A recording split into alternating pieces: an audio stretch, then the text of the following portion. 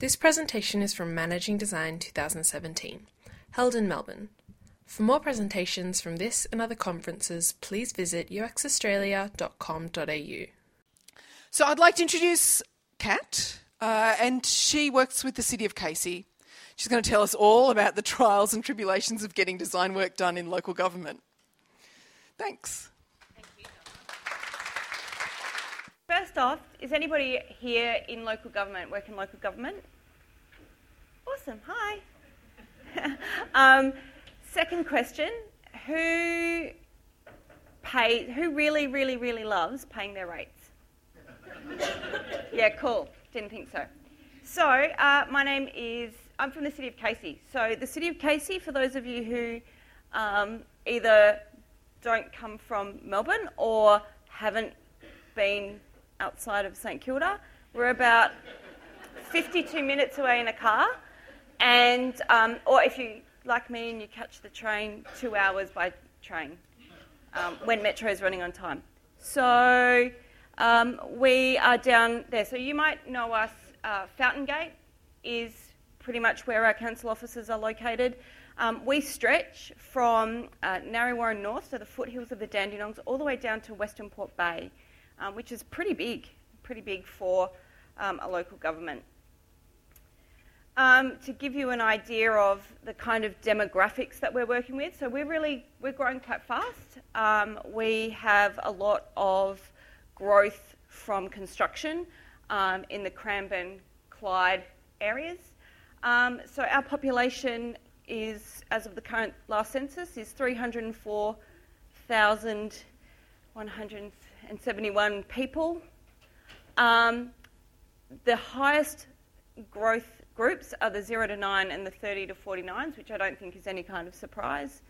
And we grow at about 3.8%.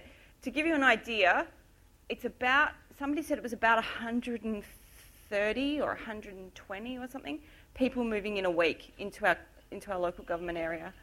And so again, so because of that, those bottom numbers won't be any sort of surprise. So 75% of people either own outright or have a mortgage, pay between $1,200 and $2,200 in their mortgage every month, and have a weekly wage of, well, you can see it up there. So traditionally, though, the council area has been a lower socioeconomic area.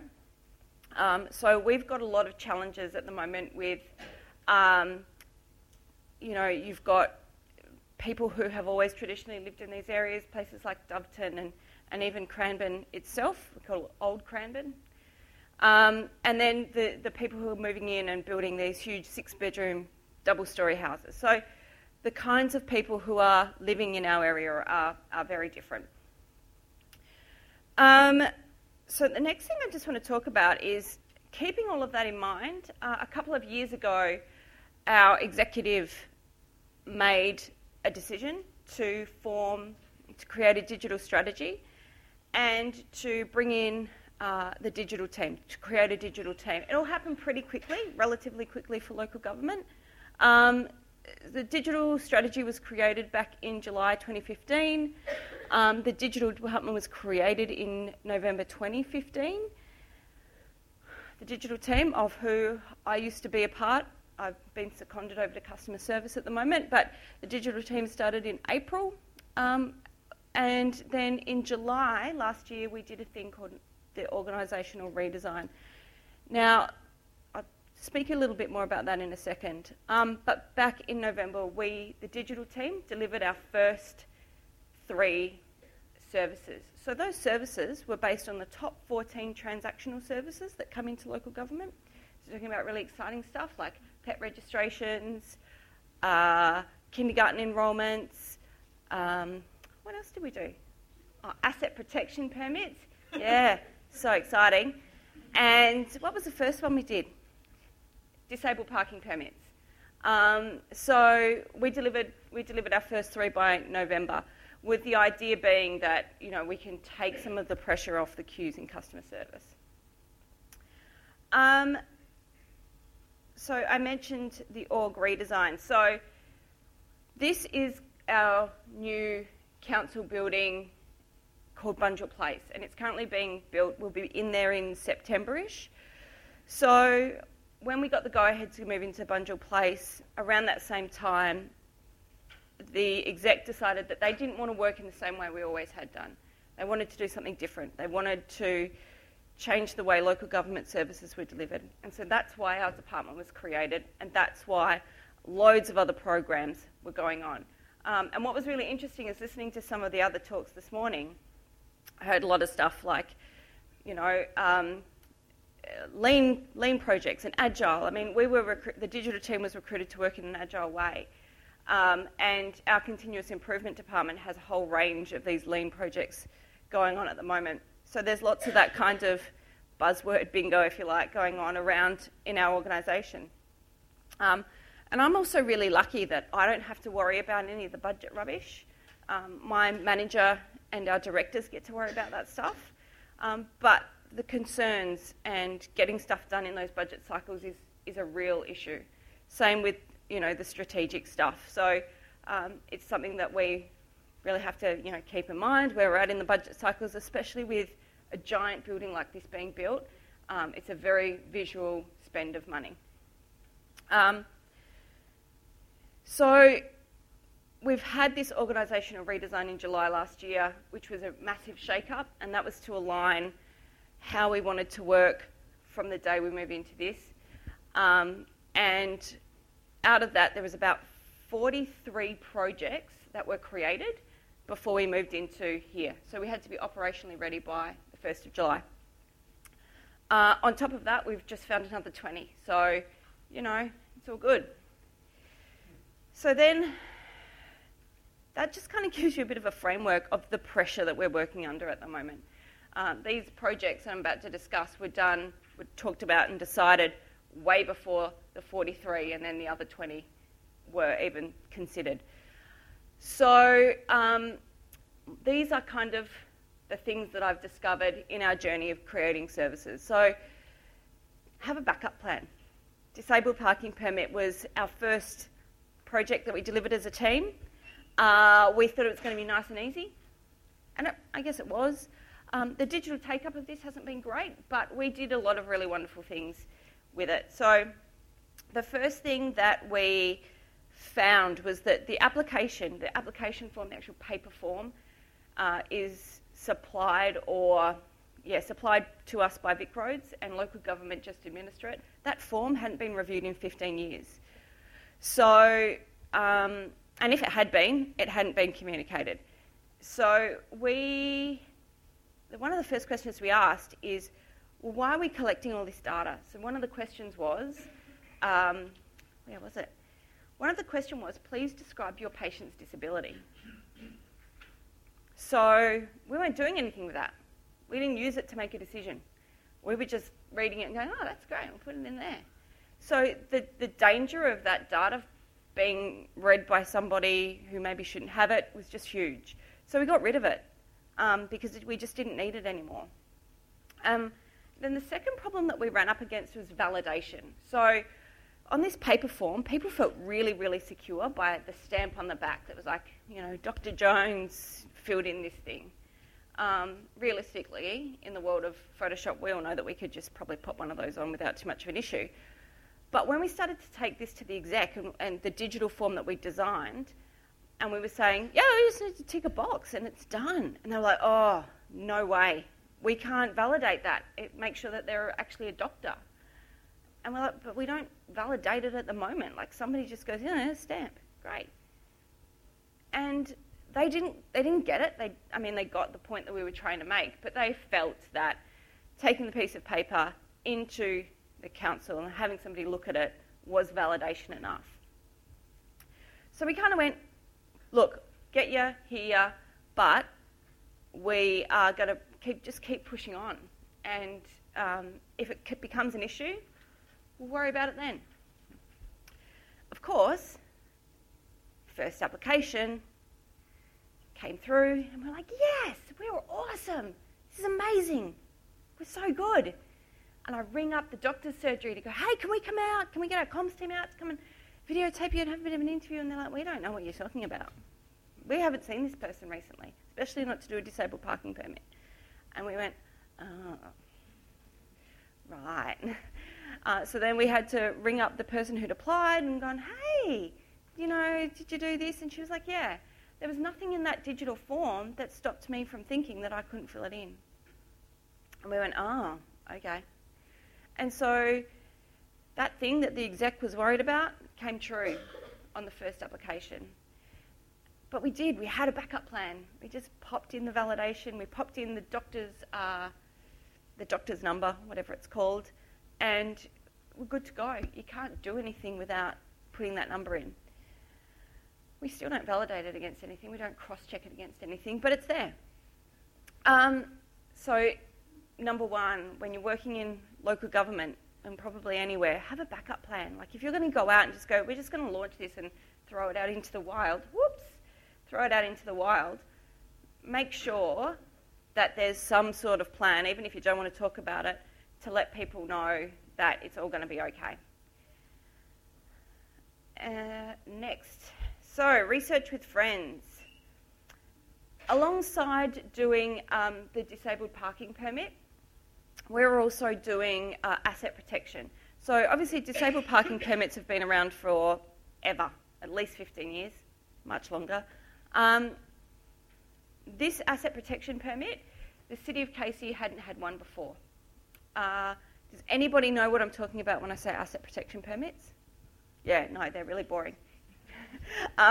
So they're not really boring. They protect council assets. So when there is construction going on, you have to take out an asset protection permit to protect things like curbs, channeling, nature strips, street trees, all of that kind of stuff.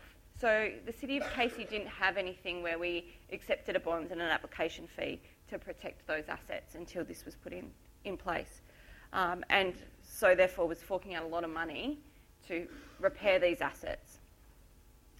So in parallel with disabled parking permit, we were designing this service. And they were really funny. Like the admin team of asset protection permits, really young, really funky, and they had lots of really, really great ideas and were really open to everything that we took. They also had some really bad ideas, and they were really kind of held on to those bad ideas with both fists. So those bad ideas were things like, let's put checkboxes on the right-hand side to force people to read all the text. Like, sure, okay, we can totally do that. Let's put the checklist at the front of the form so that people understand what they've got to do before they get into the form. Like, yeah, sure, we can do that as well. Let's not accept checks. Let's only accept credit cards.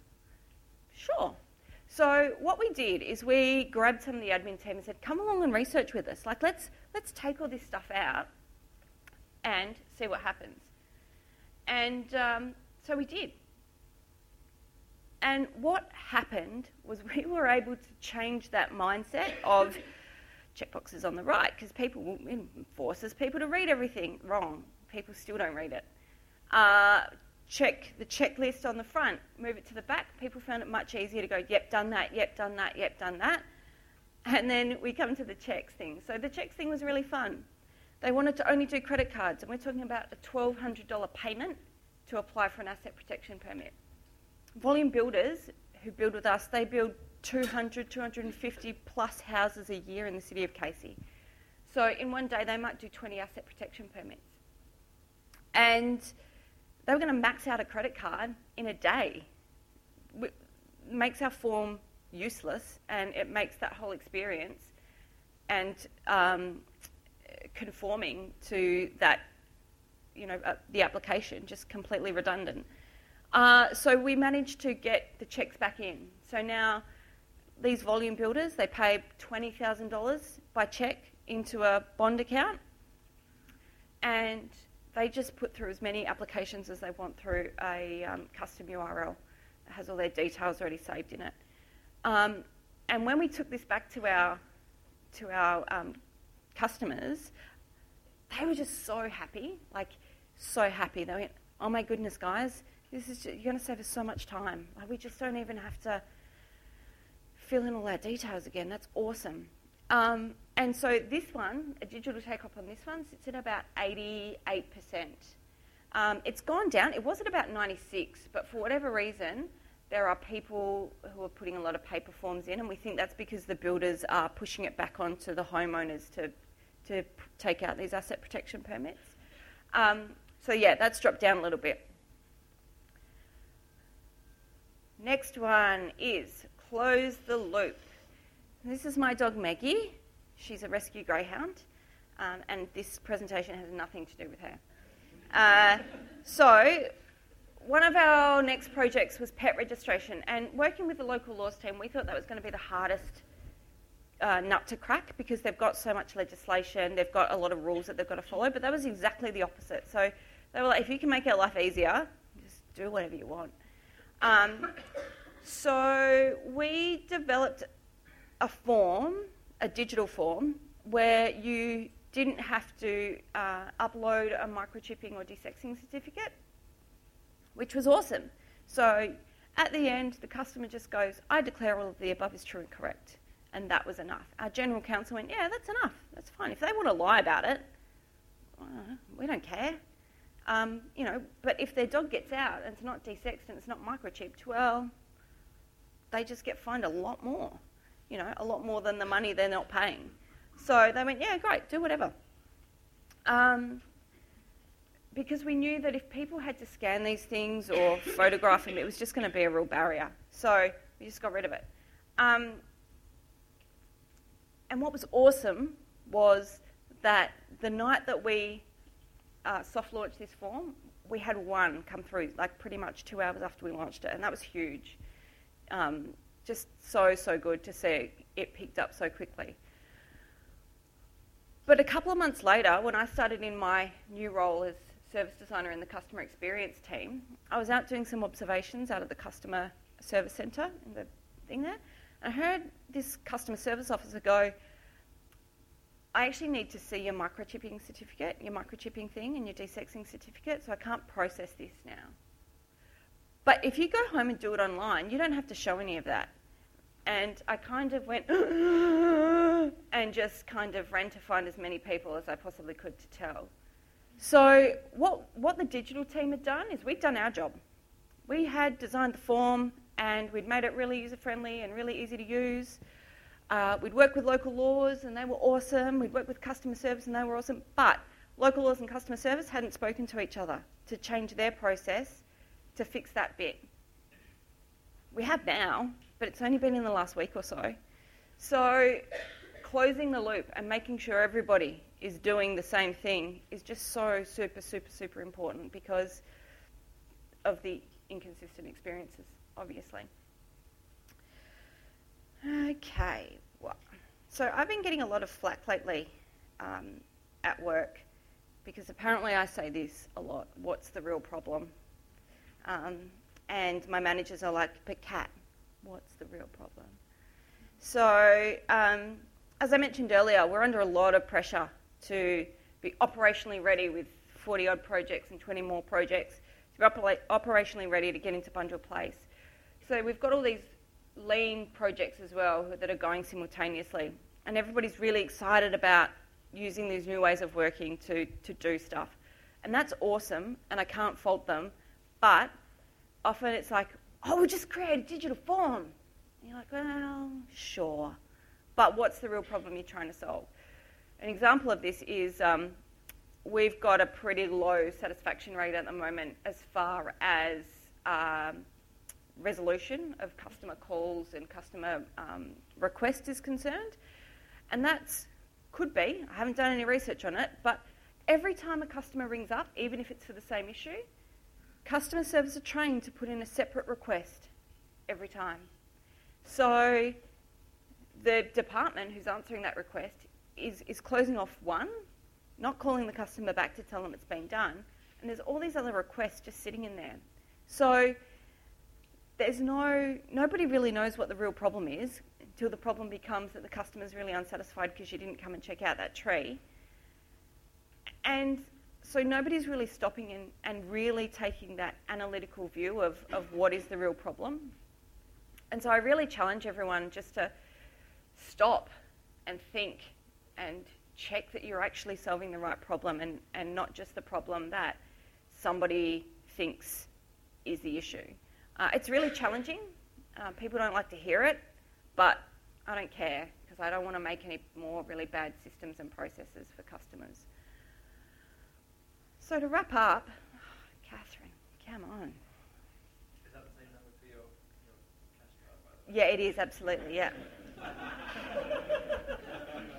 If you were watching, it's actually my birthday, so it's in 10 days if you want to go and buy me a cake.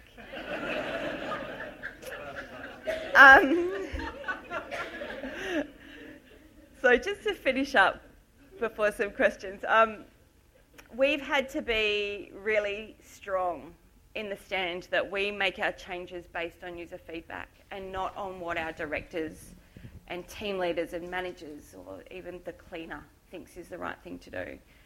Everybody loves to tell you what they think is wrong, but we've had to be really, really strong in the based on user feedback. And when we have presented that, to be fair, when we've presented that research, people have been really good at taking it on board. So that's awesome.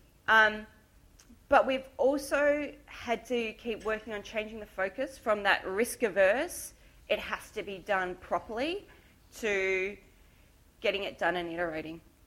That's been a real challenge. People just pushing back on just kind of letting it loose and then we'll iterate on it, especially in government. Like I said, we had to be prepared to be wrong about things, and I'm always prepared to be wrong about things. I have become very humble in the past 12 months working at the City of Casey. But being wrong about things and being prepared to iterate is a really challenging mindset in a legislated environment because people feel like they have to get it right or the sky's going to fall in. Legislation has also been our best friend though, especially when it comes to not needing a signature on forms and that kind of thing. So that's pretty much it from me. Does anybody have any questions if we've got time? Thank you. We hope you enjoyed this presentation from Managing Design 2017.